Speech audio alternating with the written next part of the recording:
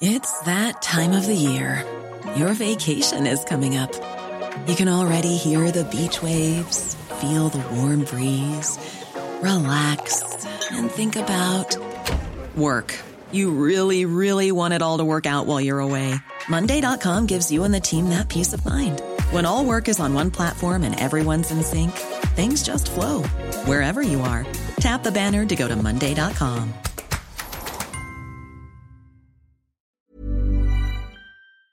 Hi, I'm Matt Kane, Editor-in-Chief of Attitude, back with another frank, funny and ever so slightly salacious episode of Attitude Heroes. My guest today is the actor, screenwriter, novelist and comedian Mark Gatiss.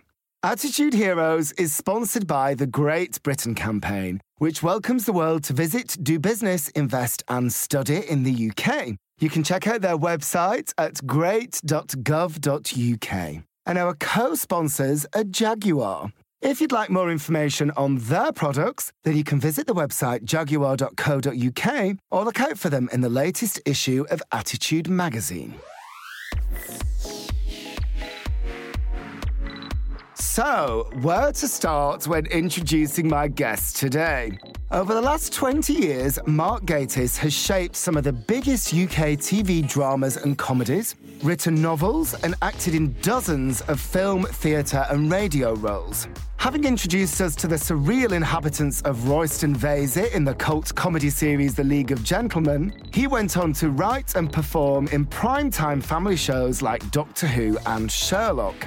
Along the way, he's popped up in everything from Spaced and Being Human to Dad's Army, Wolf Hall, and Game of Thrones. Recently, he curated and directed BBC4's 8-part series Queers, which marked the 50th anniversary of the Sexual Offences Act, and featured monologues by actors like Ben Whishaw and Alan Cumming. When I met him at his home in North London recently, he told me about his experience of coming out. My mum one night just asked me, she literally said, "You have a lot of friends who are girls, but they never seem to be your girlfriends. Beat. Are you not interested in girls?" And I went, "No." And that was it. About his earliest gay feelings. I think I knew from when I was about 4. I remember having massive crushes on men. Stuart Damon off The Champions and the dark one off Follyfoot. You'll see I have very good taste. And about looking back at homosexuality in the past. There were 2 guys, one in his 70s, one in his 80s. The older one was an ex-headmaster who had lived a completely closeted life. The other guy, he said to me, "You know, a lot of people say it was really hard. We just didn't give a fuck." And it was like the 2 sides of this amazing experience. Again, you mustn't think that the past is all one way, because it absolutely isn't. So here he is, the truly talented Mark Gatiss. Mark, thank you for having us in your lovely home in North London. Thank you very much. It's a Georgian home, you were saying. It is, yes. Not a Barrett home.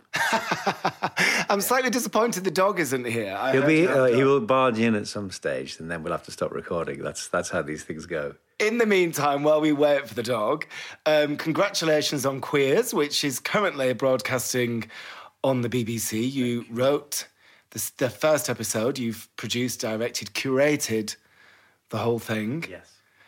What I've seen so far is brilliant. Thank you. Well, it's been a joyous experience. I mean, I get emails sort of asking me if I'll do this, that and the other, and sometimes they're very, very attractive, exciting things, other times they're not. But I absolutely bit their hand off when even the suggestion of this, it was sort of couched in, would you be vaguely interested? And I just went, absolutely, I will move heaven and earth. I just got terribly excited straight away. First of all, because I love monologues as a form. I'm a huge fan of Alan Bennett, and he's been a great influence on me, and I love Talking Heads. So I was very excited about that, about the chance to mark the 67 act and the anniversary of that, and also the chance to get new writers onto television. So that the whole combination of things was very attractive to me. Well, it's interesting as well that you mentioned the 1967 anniversary. To what extent was it a factor that you wanted to kind of, to educate younger gay viewers about their history, because it struck me when I've watched some of the stories so far that, these lives have just, gone undocumented for the most part. Well, it's a twofold thing. Partly, I mean, it's very interesting. Matt Holbrook's book Queer London was a fantastic resource for me, and in fact that's where I kind of found the story for my one. The Ben Whishaw character. Yeah. It was just sort of, and most of the stuff in there is from police reports. Now, the weird double-edged weapon of it all is that if there hadn't been such sort of vicious legislation, these lives would have vanished completely. So there's a strange thing going on there. You actually think, wow, if it wasn't for that particular arrest that night, this whole sort of subculture might have totally disappeared. So there's that.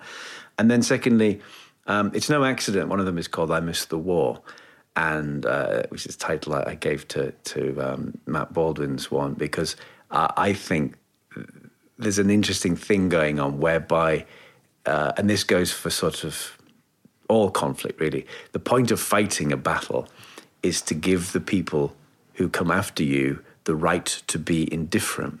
That's what it's about, isn't it?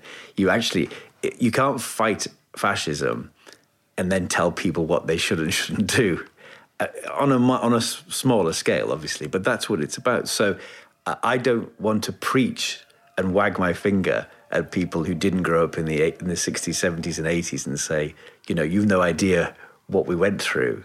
But it's great to be able to sort of present those things and let people know about them. And then they can take what they want from it. But it's interesting what you say, because it's brilliant in some ways that young people don't have to think about the repression, that they do take for granted that their lives are much better in some ways, because it shows how much better they are. Yeah.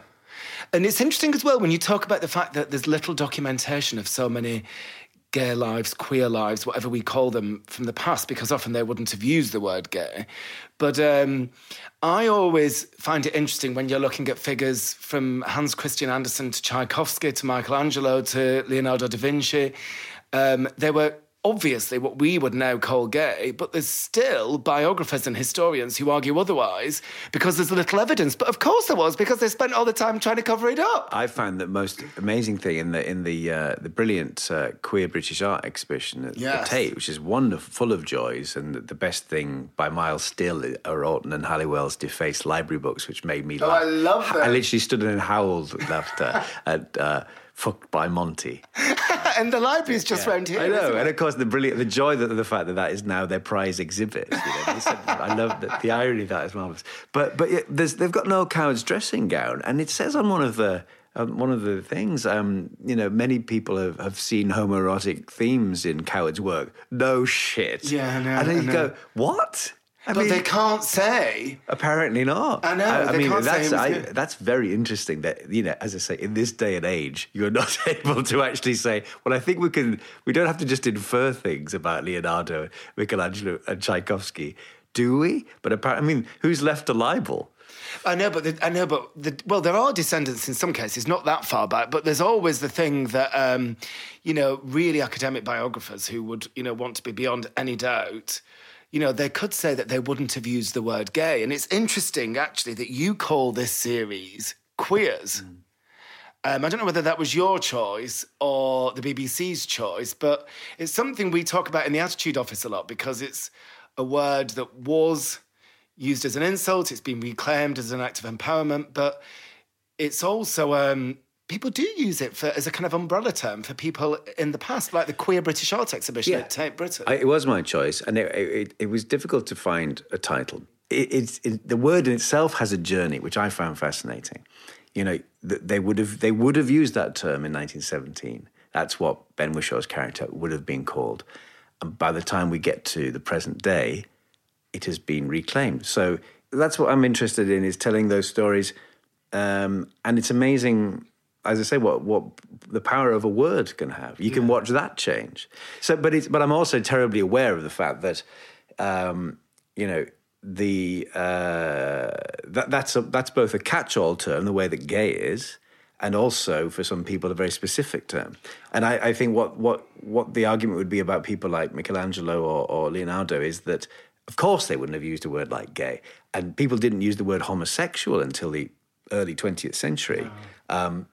But they would have been something. We just don't know what it is. That they, I'm sure, Leonardo's pals would have all known each other. They would have all had a certain. They would probably have girls' names for each other, all the usual cliches. Well, they would, wouldn't they? I'm sure they would, or something entirely different. And that's again, if you read Matt Holbrook's book, there's an extraordinary amount of stuff he's discovered about things like in various working class, particularly Catholic communities.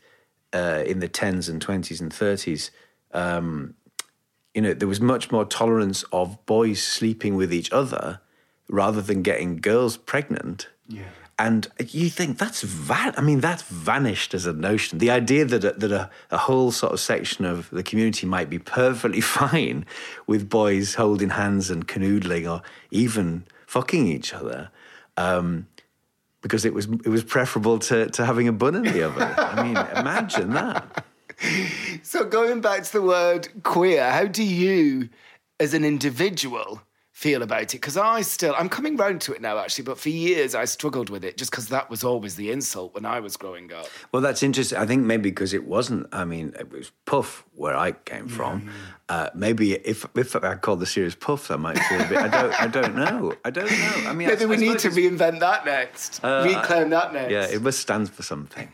I don't know. That's an interesting question. I suppose it's because I've got used to it as the Q of LGBTQ+, that it feels much more of an accepted thing. But also, the interesting thing about queer is that as well as denoting gayness, it also can denote a kind of outsider status, alternative. And it's interesting looking back on your work, because when there hasn't been an explicitly gay theme to work that you've done, there's often been a queerness there, whether it's Doctor Who, obviously, The League of Gentlemen, Sherlock, that kind of...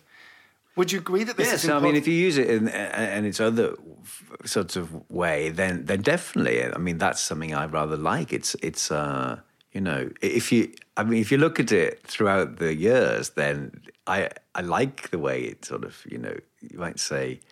I don't know, there's something a bit queer about that. It's lovely, isn't it? I think there's something quite celebratory about it, and that's what I'd like to reclaim about it. I think I don't know if I've told you this, but last Christmas I went to see Christmas Queens at the Troxy with my new friend Michelle Visage and comparing. And I love this story already. We were in this packed venue, and Michelle was singing "Oh Holy Night." I love it when she gets serious and heartfelt. It's my favourite carol. She was singing it with a heavy cold, and all the queens behind her dressed as Santa Claus, and all these thousands of puffs with their phones on, with the torches on, waving around. And I started to cry. Completely unexpectedly, I started to cry because I looked about and I thought, this is like a cathedral of oddness. That's what it is. Yeah. It's a wonderful celebration of odd people. And I was really taken by that. And I thought, well, that to me, that is what queer means. And it is a catch-all term in so many means. But actually, as you say, if you go back to the root of it being something a bit off-centre, then that's what I am, and that's what I want to celebrate. Right, so it's interesting that you say you're ready to celebrate it. You want to celebrate it because most of us have had a journey and have started off with an uneasy relationship with our oddness, our difference, our queerness, through to our gayness. And I'd love to talk to you about your journey. Because, it's fine for us to sit here now and say we want... it's fine for us to sit here now and say we want to celebrate our queerness. But, 30, 40 years ago, would you have said that? No. I mean, I think I would have... I was always an unusual child, and I didn't suffer in that way. I just remember I quite liked being a bit odd. I had like one best friend at primary school. We used to wander around the playground talking about horror films and avoiding footballs, but then that's everyone's story, isn't it? Really, every gay man's story. Well, not quite. Now you get all those masked gays who love talking about how they fit in and they like playing football, but they're all liars. No, I don't know. Well, no, I don't know. It's interesting, isn't it? Genuinely, I think honestly, I had like an afternoon of denial. That's all I ever had, and I've really never I've never been in, never. So, Well, I mean, publicly, certainly, obviously, to my family, I had to come out, but I was lucky enough not to have that kind of struggle. I don't have those kind of demons. I just kind of accepted it, you know. So it was never an option. So when you were first starting out in the public eye, was it ever an option to you that you would not talk about your gayness? Honestly, not. Because I'm not. It's a lovely thing to have had some measure of success, but the most important thing is to be a happy person, and that's genuinely all I'm interested in. And I don't. It's just the game is not worth the candle. You know, it's just not. The idea of pretending to be something else in order to further your career and then living a miserable life. I mean, it's so well documented that the terrible cases. I remember reading when Rock Hudson got married. I was just going to say Rock Hudson. There's a marvellous story when he got married. He was married for a year, and there's all these pictures of him with this. She was a beautiful girl, and it was all manufactured, and basically he lived a celibate life. And then I remember seeing a documentary where one of his friends was on saying, the moment the divorce was finalised, he hired a boy, and his friend said he fell on him. Well, should I tell you what? He was like a starving, a shipwrecked sailor, you know. And so I've just read Armistead Maupin's memoir, which is coming out later this year, and he talks about his friendship with Rock Hudson and how miserable he was having to hide that part of him. I mean, obviously he was in what they called the glass closet. He was out privately to friends, but the lengths that they had to go to deny it. And how can you ever feel good about it if that part of you, you know that it is a shameful secret? Well, if you were, against the law, which I'm very proud to be a small part of, which was, I think it was devastatingly good, and the testimony of those elderly men, was so powerful, but particularly the guy who said he just got used to being lonely. Yeah. I mean, it was just devastating. And so I can't sit here now in 2017 and say, well, of course, I would have just been flagrant, because I wouldn't. I'm by nature a coward. But I think I would have found a way to try and find some measure of personal happiness. I just think I would have, I think I'd been tried to be extremely discreet, I suppose. It's interesting that you say you're by nature a coward, because I still know gay men, or know of gay men, who still haven't come out to their parents. Yeah. But you say you were never in publicly. You did have a coming out experience with your... Yeah, I had my coming out was interesting because, I sort of dreaded it like everyone does. You forget that dread, don't you? When you get older. Yeah. I was thinking about it the other day, that dread that was there on your shoulders. But there just never seems to be a moment, does it? That's what I remember. And of course you read about other people's experiences and you think, what's going to happen? And then what happened was, I was visiting home. I was about 20, I think, and my mum one night just asked me. She literally said, "You have a lot of friends who are girls, but they never seem to be your girlfriends. Beat. Are you not interested in girls?" And I went, "No." And that was it. And that evening was like, it was such a relief. What I particularly remember, Star Trek was on, The Next Generation. This is suddenly becoming a very Mark Gatiss story. No, but it was. I'm not a fan of The Next Generation. But it was on, and what's his name? Will Wheaton, Wesley Crusher. We had this sort of conversation. It was just really easy, and then my mum made the tea, and she said, "He's a good-looking lad, isn't he?" And I went, "Yes." Full credit to your mum. It was just marvellous, but. The caveat was, you see, then I said, well, I better tell Dad. And she went, no, it'll kill him. So rather against my better judgment, we didn't tell him. And then I went back to wherever I was living, Leeds, or I can't remember. And I was on the phone to her about a week later, and she said, your Uncle Jack came. We had snow. I told you, Dad. And she just dropped it in like that. I went, oh. So she told my dad, and then told my sister and my brother. And I kind of felt... I was very relieved. It's like, I didn't actually have to do it. It was fine. It was taken care of. But did part of you wish you had to do it? Well, what happened was I realised about 6 months later that basically I had to do it again because it wasn't being discussed. No, it had happened, and then the box had been securely closed. So I sort of had to do it again. But had you had time to come round to it back? Yeah, and actually, and it was great. They were great, and it's funny how it does sort of sometimes creep in. I was on the phone to my dad the other day telling him about the monologues, and he said to me, when I was home a couple of months ago, we went out for tea, and he suddenly said something like, some of his friends have once said, how can you stand it? And he said, well, he's my son. What do you think I'm going to do? Chuck him out?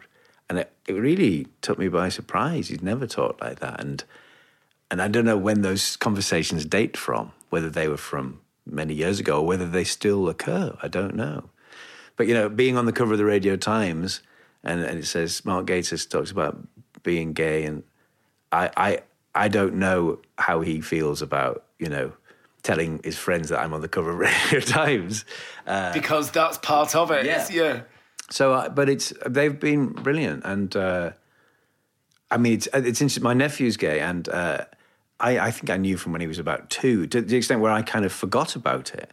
And when he finally came out, everyone was so good that I said to my partner, I think I might hire an actress to play a previously unknown auntie who takes it badly, so that you've got something to kick against, because that could also be good for you, can't it?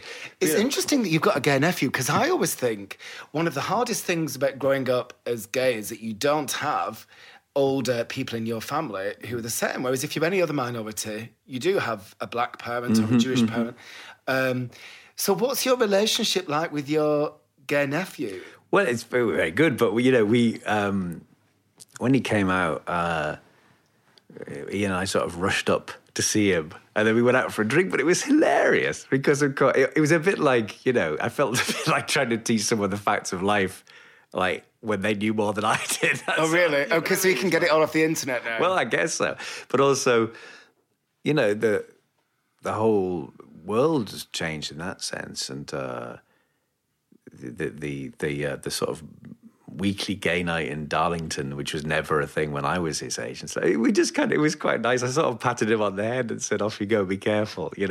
That was sort of it. But it's interesting. I suppose I hope it's good when he comes down with his boyfriend. I think he has a sort of safe haven for that, and we've assumed that role, I suppose, of slightly wicked uncles, which is always nice. It's interesting, though, that when you talk about the not knowing, because when I look back on my childhood and teenage years, that's where a lot of the difficulty came from with me, and I think it did with a lot of people, literally having no idea what it meant to be gay. I mean, obviously, you got all the negative stuff. You're going to die of AIDS and all the horror stories that you heard. But we didn't know what it meant, did we? We didn't have... just the facts of life. No, absolutely. No, I mean, it was all... I struggle to remember now, but I've written an introduction to Queers as the script, and I was sort of trying to think of little things I could piece together. I mean, I can remember the play for today... all the play for today's which had anything vaguely gay in them, or anything, or going through the Brian Mills catalogue to the men's underwear thing. And that's all we had in those days. I've interviewed has said looking at on the underwear catalogues. We were so desperate. We were thirsty. But what's interesting about that is you get those things are very, very vivid, and both positive and negative. You remember those flashes of things. And my big one was... I think I knew from when I was about 4. I remember having massive crushes on men. Stuart Damon off The Champions and the Dark One off Follyfoot. And I can still remember exactly who they were. If you'll see, I have very good taste. I'll Google them afterwards. And a friend of my dad, work friend of my dad's, I really fancied, but I didn't know what it meant. I just had sort of confused feelings in my tummy. And then later on, there were flashes of things that people on telly, you feel the same way. Something slightly wrong. Again, maybe something slightly queer. There's an episode of The Tomorrow People called The Blue and the Green. It's a terrible series, but I love it. It's so bad. But in this story, there's this boy being bullied at school for being different, and he's beautiful, and he's sort of aloof and indifferent to the bullying, and it turns out he's sort of like an alien, and I can see it now. I just wanted to watch him forever. I didn't know what it was, but it was like I could feel the hair prickling on the back of my neck, and just like just something magic about this. And interestingly, a few years later, there was a great ITV series called Kids about a care home, and there's a particular episode called Michael and Liam about this boy who makes best friends with a gay boy, and the end of part one, I can never forget it, and it's the same actor. He goes, "I'm Liam, I'm the tart with the golden heart," end of part one, and my heart started pounding. And then he's in the box of delights as the waterfall sprite. He's a producer now. But it's funny, I saw something in him when I was about 7. It really registered and really made registered, an impact. yeah. And so those moments and those little fragments of things were kind of what you assembled into, I suppose, what you thought you were. But trying to then translate that into, well, how will I live my life is a very different thing. And also trying to that sense of identity that you're gradually piecing together and guessing at a lot of stuff. You've also got to defend the scraps of positive stuff that you get from the barrage of negativity. I mean, you've mentioned the word puff was the common one when you were growing up in County Durham in the 60s and 70s. Actually, when I was growing up in Bolton in the 80s, it was... Let's just say the 70s. I was 4. Late 60s. Yeah. Go on. When I was growing up in Bolton in the late 70s, I'll join you there, and 80s, it was queer and puff, actually. But we did hear these words a lot, didn't we? And you know, so you would feel excited and all that when you had crushes on guys on TV, but how did you feel when you heard words like puff and understood that even if they weren't being applied to you, they were, you know, relevant to you? Frightened. I remember that. I remember it was used so liberally, you know, and I suppose the way that gay is now, in a pejorative way, it was used like people would sling it around all the time, not necessarily just at like an effeminate boy at school or someone who was a bit different. It would just be, "Oh, you fucking puff," or it was a puffy thing to do if you had a slightly different voice or if you were good at art. You know, it's like it's such basic things, aren't they, as well? You know, if you were good at art or you weren't good at football, and you were so basically a puff. Yeah, and so it's that's interesting that it's not. If you challenged them and said, you know, is that specific? Are you saying that to that person because you think they actually suck cock? Then they'd probably be a bit shocked. But at the time, it just meant a sort of general. Some of it is about gender, isn't it? It's about traditional gender roles. Yeah, well, I mean, particularly where we come from. Yeah. You know, and you can forget that. And when I go home, I think, well, this is, you know, a lot of this has not changed much at all. And I can imagine the pressure in that sort of environment still to conform. But for you, your experience, part of it was about not conforming to what people expected of a man or a male child at the time. I suppose so. I mean, not you know, I wasn't like a rebel. I mean, doing this series, what I've learned and become so impressed by is the people who've come before who really were amazingly brazen. There's one of the police reports, which is from the Caravan Club, and it's the police report is written in this wonderful sort of, you can read it in a policeman's voice, a sort of, you know, "I was proceeding towards the West End when I saw an effeminate looking man," that sort of thing. When they arrest this man, he says, "Us girls have got to stick together." It's marvellous. And you can hear it calling through the years, you know, the same sort of voice. But when we did Boys in the Band last year, it was a very moving experience talking to lots of people who'd seen it first time around, and it completely changed their lives. There's one guy who was too young to see it, but he bought it from Samuel French and read it under the covers when he was like 16 or something. And particularly, I remember one night, there were two guys, one in his 70s, one in his 80s.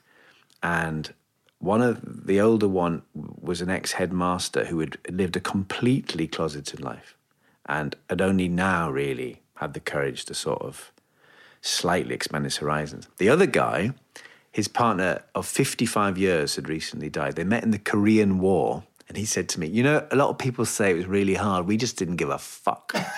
And it was like the two sides of this amazing experience. Again, you mustn't think that the past is all one way, because it absolutely isn't. And within that, there are extraordinarily brave people who genuinely, and I think, a friend of mine was talking to me the other day about a bus conductor where he was from who just wore like makeup and heels, and he would just be on the bus every day. It's amazing. He wore them down. He just wore them down until everyone kind of loved him. Now, who knows? When push comes to shove, if he'd accidentally brushed against someone who apparently liked him, they might have beaten the shit out of him. Yeah. Who knows? But it's that sort of thing which is incredibly impressive. And when you look back at how repressive things were, that to stand up like that is really amazing. In terms of your past, you've mentioned already Aliens on TV, and I know that Doctor Who was a big comfort to you in your escape when you were growing up, and time travel in general. Was it just the idea of escape, or were you attracted to the difference of aliens? Was it Doctor Who's asexuality? Was it the fact that he was so accepting? I mean, the fact that Doctor Who's always had such a huge gay following is just... It's sort of, to me, like the magic of the programme itself. You can't quite put your finger on what it is, but there's something there. There's something magical in the format. There's something magical about the show. And I think you could list a lot of reasons why there is appeal to gay people there.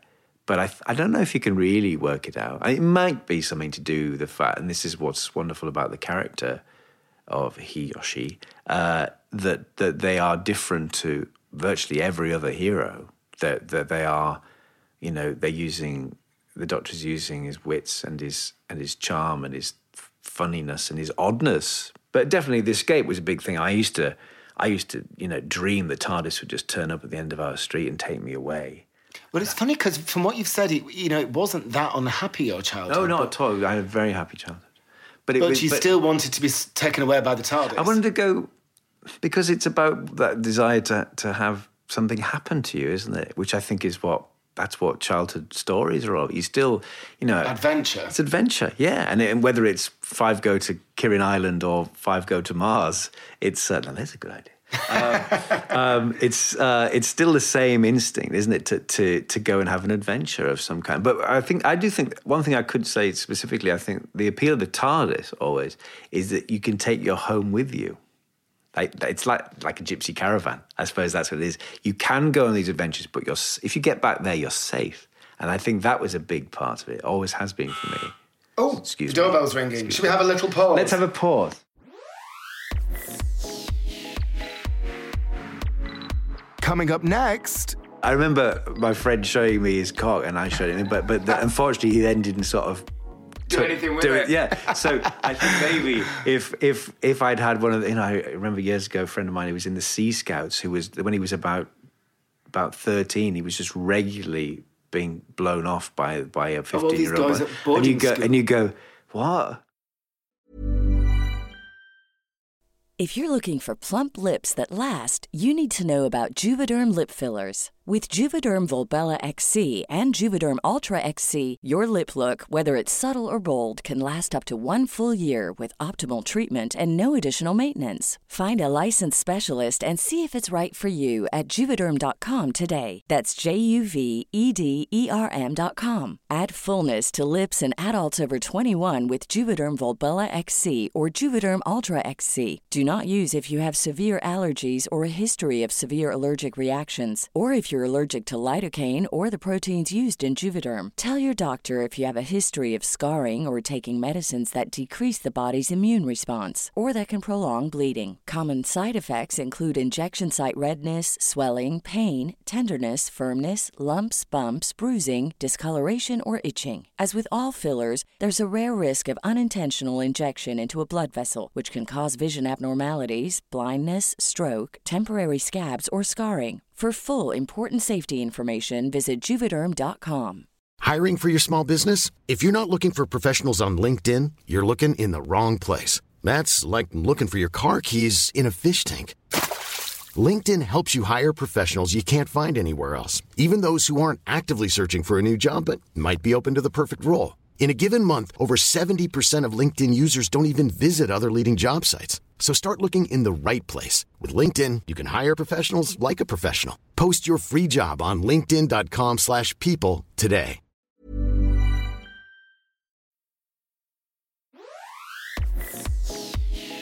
Attitude Heroes is sponsored by the Great Britain Campaign, which welcomes the world to visit, do business, invest and study in the UK. You can check out their website at great.gov.uk.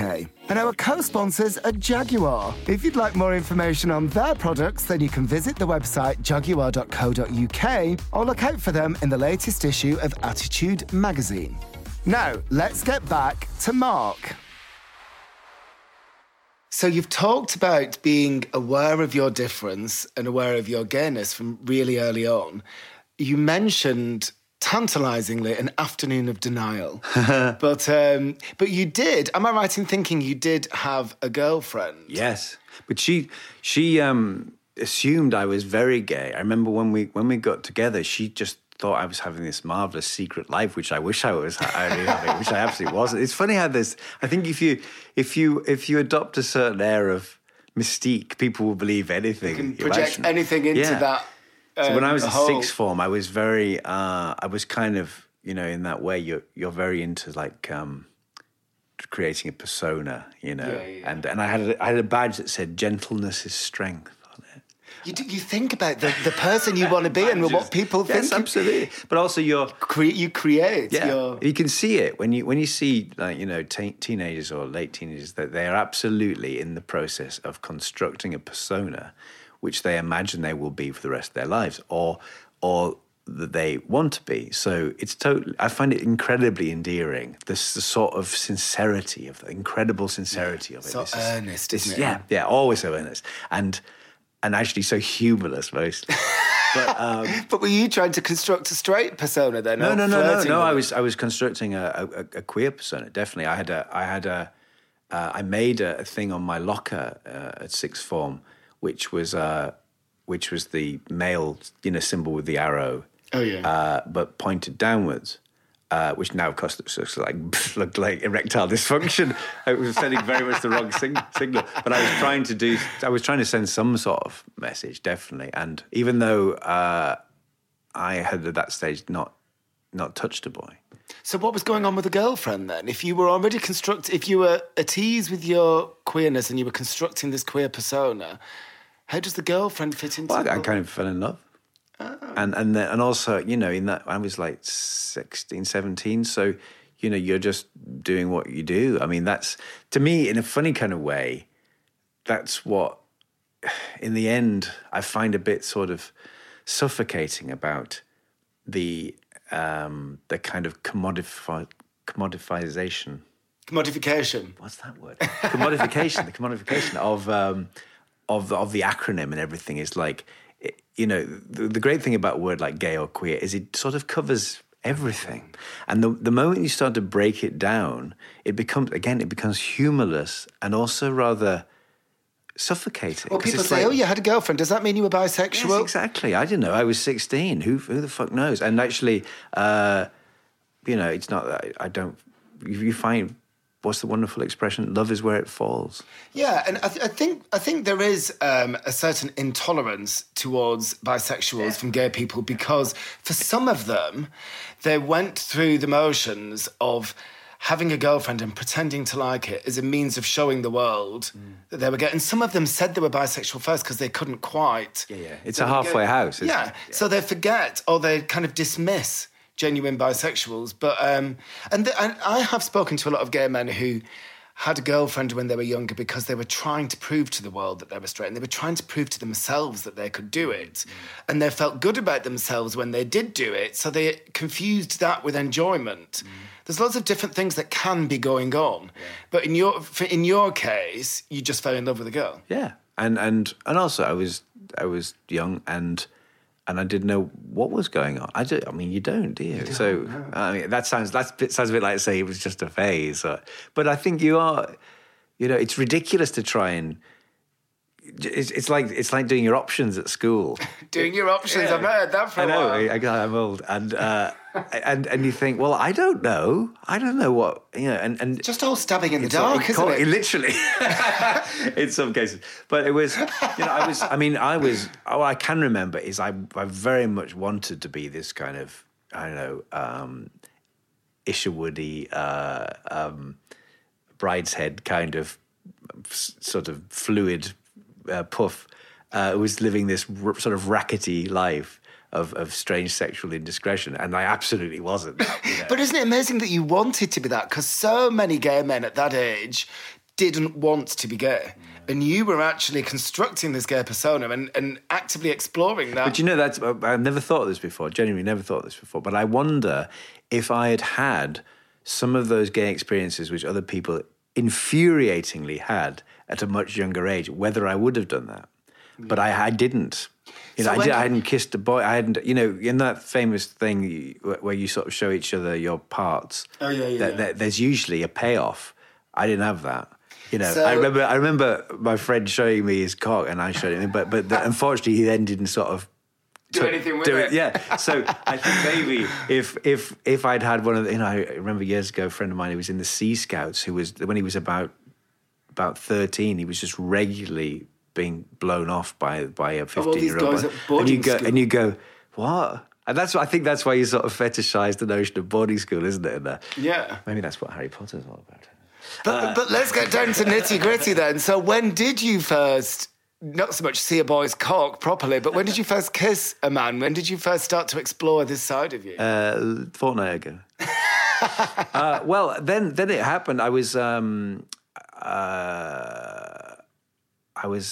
a place called Darlington Arts Centre, which is closed now and was once the second largest art centre in the country after the Barbican. Amazing place where I used to go and do plays with my friends, and we all used to hang out there.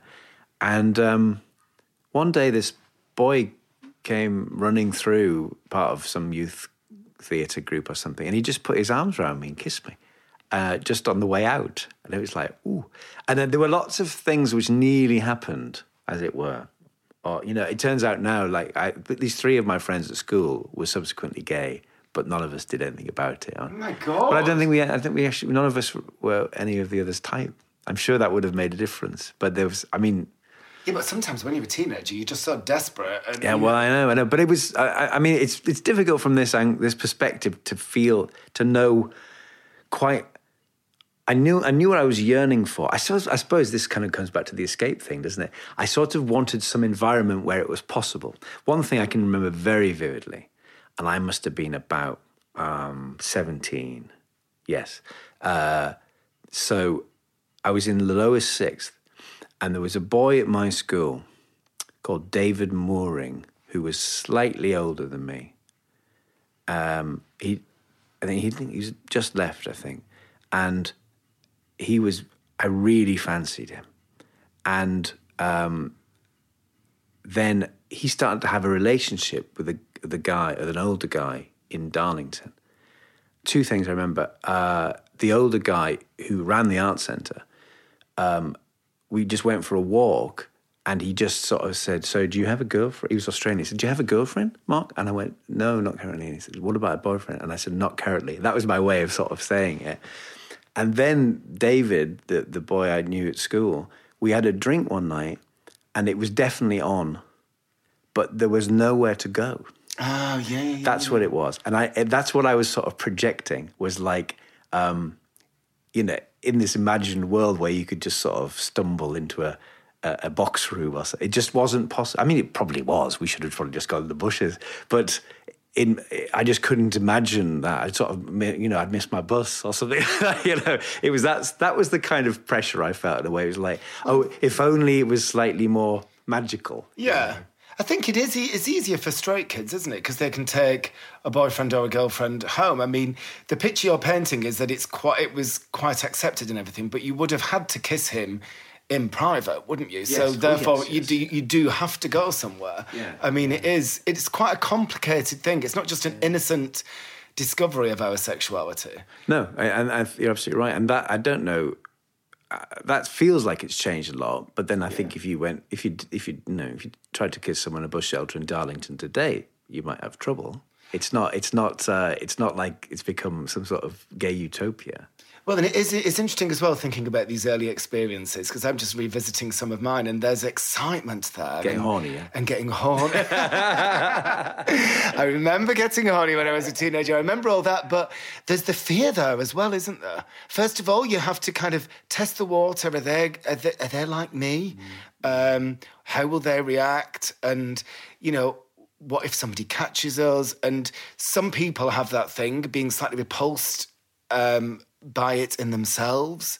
You know, it's so kind of complicated, isn't it, when you start to explore your sexuality? Yes. Or it was in our day. No, but it is. And of course it is. And people are complicated. So, you know, what you imagine is so many people are just, they'll be at ease with it, and you imagine everything has kind of come on, and it has come on a long way, but equally it feels like, you know, I feel personally in the way the world is at the moment that democracy is like a tiny, fragile scab floating on a sea of pus. You know, it's so it could just sink like that, and well, it's tiny compared to the rest. When you think about us in the West, and you know we're having problems in places like the US, but actually compared to the rest of the world, I mean, there's hundreds of millions of people who live in countries where it's still illegal. Yeah, I mean, I was thinking that about, you know, Against the Law. The character I play in that, he is, you know, he's saying, you broke the law, this is what has to happen. He's not horrible, but he's just matter-of-factly saying you'll have electroshock therapy or aversion therapy. Now, that is happening now as we speak. And somewhere in the world, that's not even the therapy, it's just torture, you know? And we are so privileged to be able to even look back on these things and say, Jesus, wasn't that incredible to believe it was only 50 years ago? And we're remarking on how weird it was to remember that we were frightened when we had our first kiss with a man. Of course we were. Yeah. You know, when you think about the worlds that we grew up in, of course we were. Yeah. So you've told us about kissing boys. I just remembered something else. Can I tell you something? Yes, tell us. I literally just remembered this. Talking about what you wanted, what you projected. That boy, David, that I didn't sleep with, about a year later was on Channel 4 because he became involved in Michael Clark, the dancer, who I love more than anyone on earth. He's fantastic. David was some part of his circle, and there was a kind of documentary about them, and they were all living in this sort of warehouse in East London, and I remember just thinking, but I want that. And particularly Michael Clark, that's what I particularly want. Yeah. So how did you go about achieving that? Did you start going to... So you went to university in Leeds. Did you start going to gay bars? Did you start... After all the struggle of where do we go, presumably you then took it to another level. Well, I was a sort of a late bloomer in the sense of I was always older than my years. My mother used to say I had an old soul, you know, and I've always loved history, and I never really got on with like the bar scene. I suppose it's partly because like early attempts to go I found very frightening. Oh, really? What, in terms of not being made to feel welcome? Or? No, do you know, in that kind of, I suppose, I've always had a fear of getting in trouble, a sort of Hitchcock-like fear of getting in bother. And it has definitely held me back. It's sort of, as I say, I'm a natural coward. It has held me back so that some instances you'll read of friends, people who went to their first gay pub, and the sort of darkness and the vague sense of threat is what the appeal was, whereas I just find it very frightening. So I remember going in gay pubs, and of course they had blacked out windows. Yeah, you pick up on that tense atmosphere. Yeah. And that but of course there is an excitement because it's slightly forbidden, or very forbidden. But at the same time you think, I don't think I'm going to meet this boy I've dreamed about in this environment. Yeah. Well, especially if the right milieu for you is escaping into fantasy, and you were a cerebral person, and do you know what I mean? Whether or not you're gay, you're not going to be a good fit in loud bars, clubs with, you know, drunk people. Yeah. Also, I was wearing 3-piece tweed suits when I was 22, like a stupid prick, and so whereas I should have been just persona again. Yeah, I should have just been enjoying myself. So there was that. But I mean, what kind of really happened was after that boy who kissed me in in the arts centre, and I went back to his house a few weeks later, and we had sex, and that was it. And he was like, I remember him saying, "You've done this before, haven't you?" And I went, "No." I think I just thought about it for so long. I felt quite practiced. He was absolutely wouldn't believe it was my first time. He wouldn't believe it. I remember that. He was called Michael. Was it his first time? No. I remember that. I remember, obviously very well that first time. But in that strange way, you kind of think the world's going to shift on its axis and everything will be different. And you just go, oh. And I do remember feeling slightly outside of myself in that way because I had thought about it so much. I was going, Jesus, this is, oh, look, it's happening. And then after that, I suppose, quite rapid succession, just a few more encounters. And then when I was at college, I had my sort of first proper boyfriend. And that was, I mean, I was, trying to push it towards the fantasy I was hoping for. That was pretty close because he was a year older than me, and there was a girl in my year who really fancied him. He was a very handsome man called James, and he in his rooms in college. It sounds like Oxbridge. It wasn't. His room in college. He'd made his own 4-poster bed. He had a gramophone. Oh my God! What were you doing in Leeds? You guys had 4-poster beds and tweeds. This is at Bretton Hall. It was a terrible drama college. And anyway, and I got to know him through this girl, and he asked me back to his room one afternoon, and he made me a cup of Earl Grey. Everything was perfect, and put on a tape of Gregorian chanting, and he said, he was going, oh, I don't know, I'd love to pick your brains. He said, because there's a girl back home I'm sort of, I've been seeing for a long time, and then there's this other girl who's our mutual friend, and then he said, and then there's you. And I suddenly dropped my cup of tea. It was like, and then that was that. And he became your first boyfriend? Yeah, sort of. So it's interesting, isn't it? Because there's often the discovery of sex, and I say often, there's always the discovery of sex and there's always the discovery of love. But I do quite often think with gay people more than straight people, these are separate things. And it sounds with you that was the same thing. Well, I was I was instantly smitten because I kind of invested it with absolutely everything I wanted to do. And of course and then you bagged him. I did, yeah.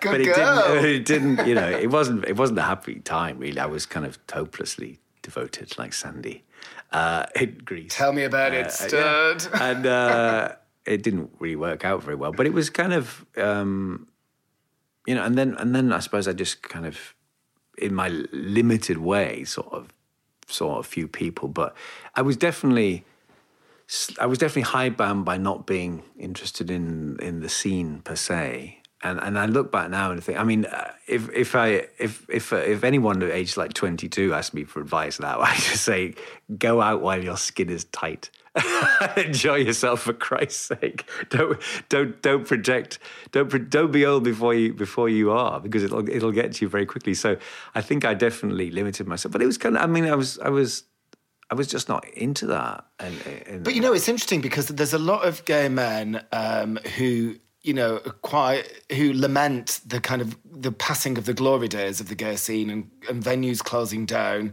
And often what is blamed for this is the rise of online dating, etc. Actually, you're somebody who wasn't at your best on the glory days of the scene.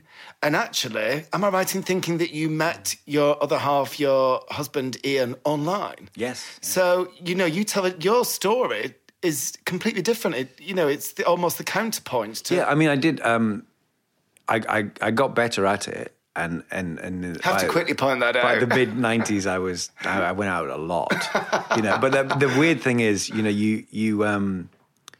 I think a version of this conversation has always been had, hasn't it? It's like, records are going to destroy live music, or motor cars are going to destroy everything. There's always a version of this happening. So, I mean, what wouldn't we have given to be able to pick up a phone and find someone who lived 500 yards away, rather than trolling down and spending a lonely evening in a bar with nursing a bottle of when you've only got a few, you've only got a few to choose from who may or may not be your type and who may or may not be their type. So there's, but for everything you gain, obviously you lose something, and that sense of community. And it's funny though, we went out the other night and we went to the Yard, which I haven't been to for years, where I had my 30th birthday. I like the Yard. Year before last. And it was heaving. And every time I actually go out to a gay pub, it seems to be very full. And yet every day, more and more of them go. So it's the same old thing. You lose something, you gain something. The possibility for someone growing up gay now and finding their heart's desire around the corner, as I did with Ian, although when we met, it was so early on, it was like writing a note for Santa and burning it up the chimney. It was. So what website was it? It was gay.com. So was that before Gaydar? It was before the internet. I remember before Gaydar. Yes, before Gaydar, yeah. Ah. Yeah. So in those days, was there still kind of squeamishness and stigma attached to meeting somebody online? We didn't tell our families. We said we met at a party, which was sort of true. Oh, you had your own little party. We had our own little party. We didn't tell them until the day we got married. That's when they found out in a speech. And I remember my sister looking down the table like that to me going, oh.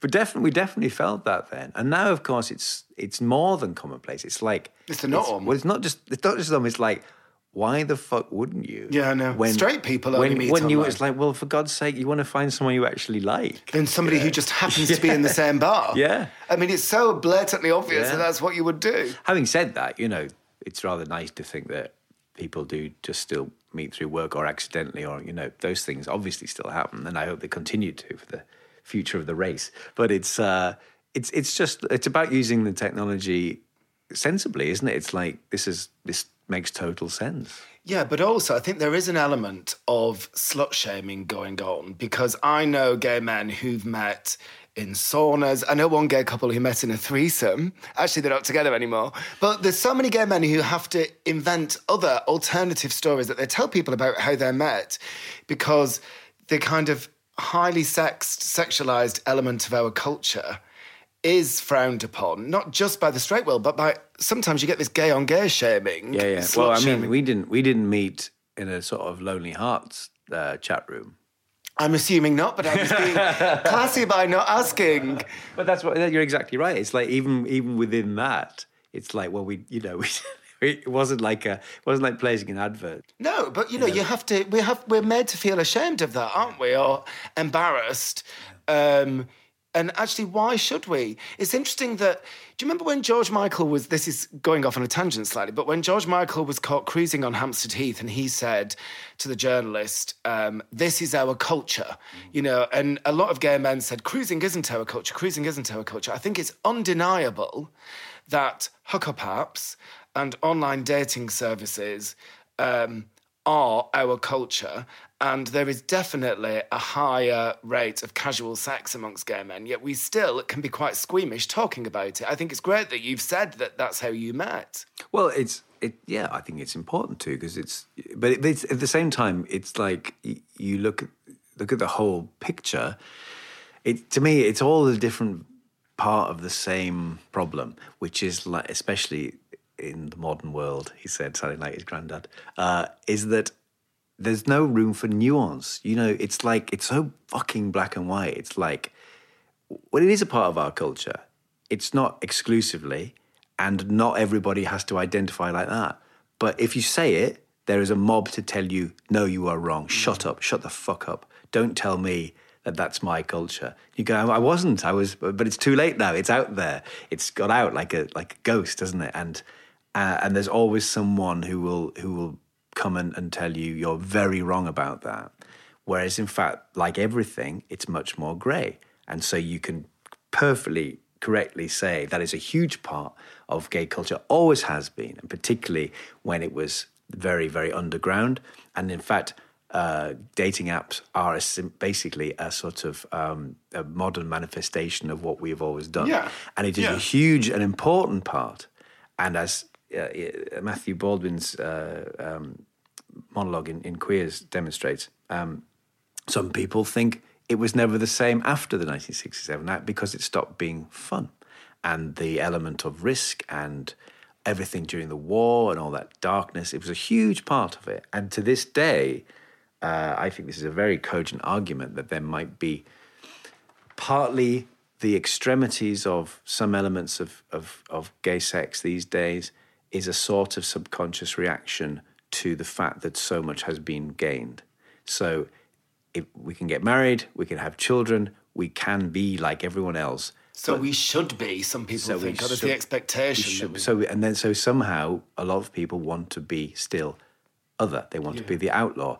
Because that is something you lose. You do lose something. Because that was, everything we've talked about in terms of the fear and the shame and potential violence and bullying, but also it's like being in a gang, and there's a clubby element to it, and that a certain liquidity of the eye across an escalator or something like that. It makes your heart pound, and that's something magical. And so, but it's within a massive, complicated context, and that to me is the enemy these days. Is that if you dare to get the acronym wrong, there is someone to police it with sort of almost like. We all make mistakes, don't we? Well, of course, you're not allowed to, and it changes. It's like a password. It changes every week, so you don't know where you are anyway. Well, and I think there is a tradition. There is a sense of a history of, if you're a member of an underrepresented minority, everybody else in that minority is so sensitive about bad representation, not reflecting them. And I do get that. I totally get that. But it is less of an issue these days when there's more representation. But there do seem to be lots of gays ready to, pounce, throw shade, slut shame, whatever. And but interestingly, you talk about, what we've gained and that we can get married now, so it's easier to integrate, and some people think we should, and assimilate, rather. Am I right in thinking you had a civil partnership with your partner, Ian, in 2008? Yes. So have you upgraded that to marriage since? We're upgrading next year for our, 10th anniversary. Congratulations! Yes. It's only because the seating's better and we get free white wine. So what does marriage mean to you then? Why are you upgrading it? Why is it? Because talking about difference and, civil partnerships, some people still think they were better because they were other and different to marriage, but you're going for equal marriage, which is the same. Why is that important to you? Well, it's two things, really. I mean, we're doing it for the anniversary because we can, but it's equality, isn't it? I mean, that's the thing. That's again back to the monologues. That March, the 1994 thing outside Parliament. I was there that night, as was Michael, the writer, and I remember I was with Simon Gage. And I love Simon Gage. When it started to kick off, I remember Simon lying down the road, and I think I'm going to go home now.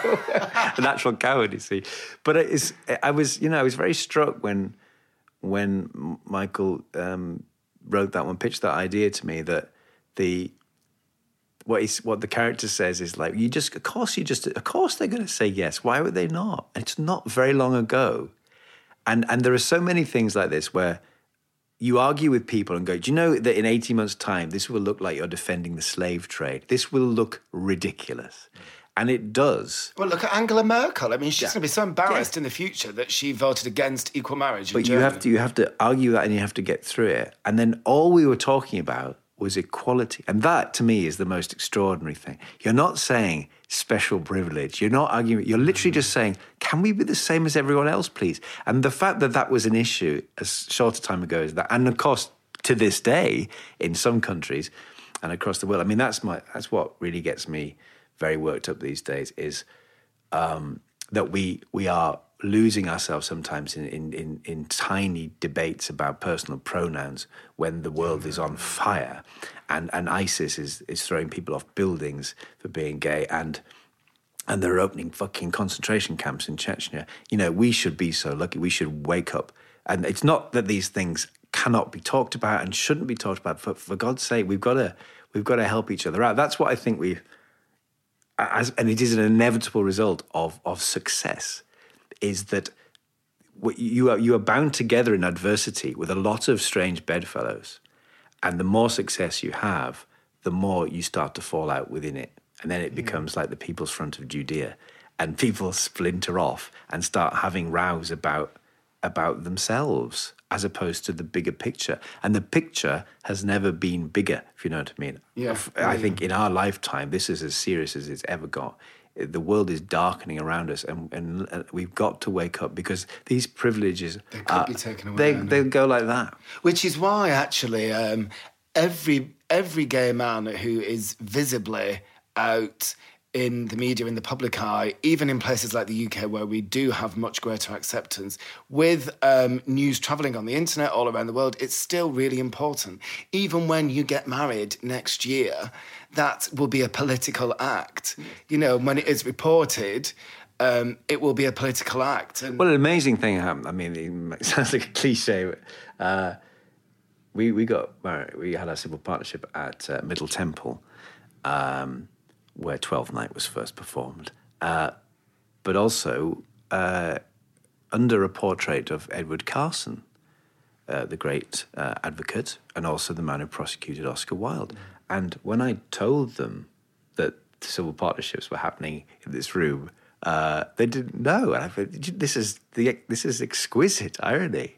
And when I did my speech, I flicked the V's to him. It's like this is a late revenge, but it is a revenge, and it's an amazing thing to think this can happen in front of this man who stands for everything we hopefully have put behind us.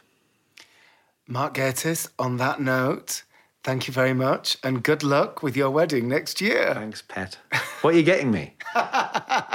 We'll talk about that when we turn this off. Mark Gatiss there, talking with me at his home in North London earlier this month. These podcasts are sponsored by the Great Britain Campaign, which welcomes the world to visit, do business, invest and study in the UK. Check out their website at great.gov.uk.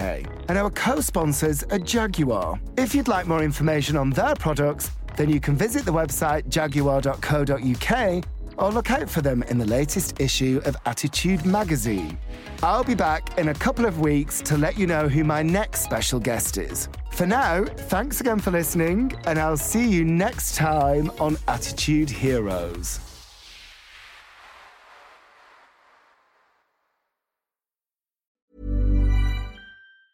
Normally, being a little extra can be a bit much, but when it comes to healthcare, it pays to be extra.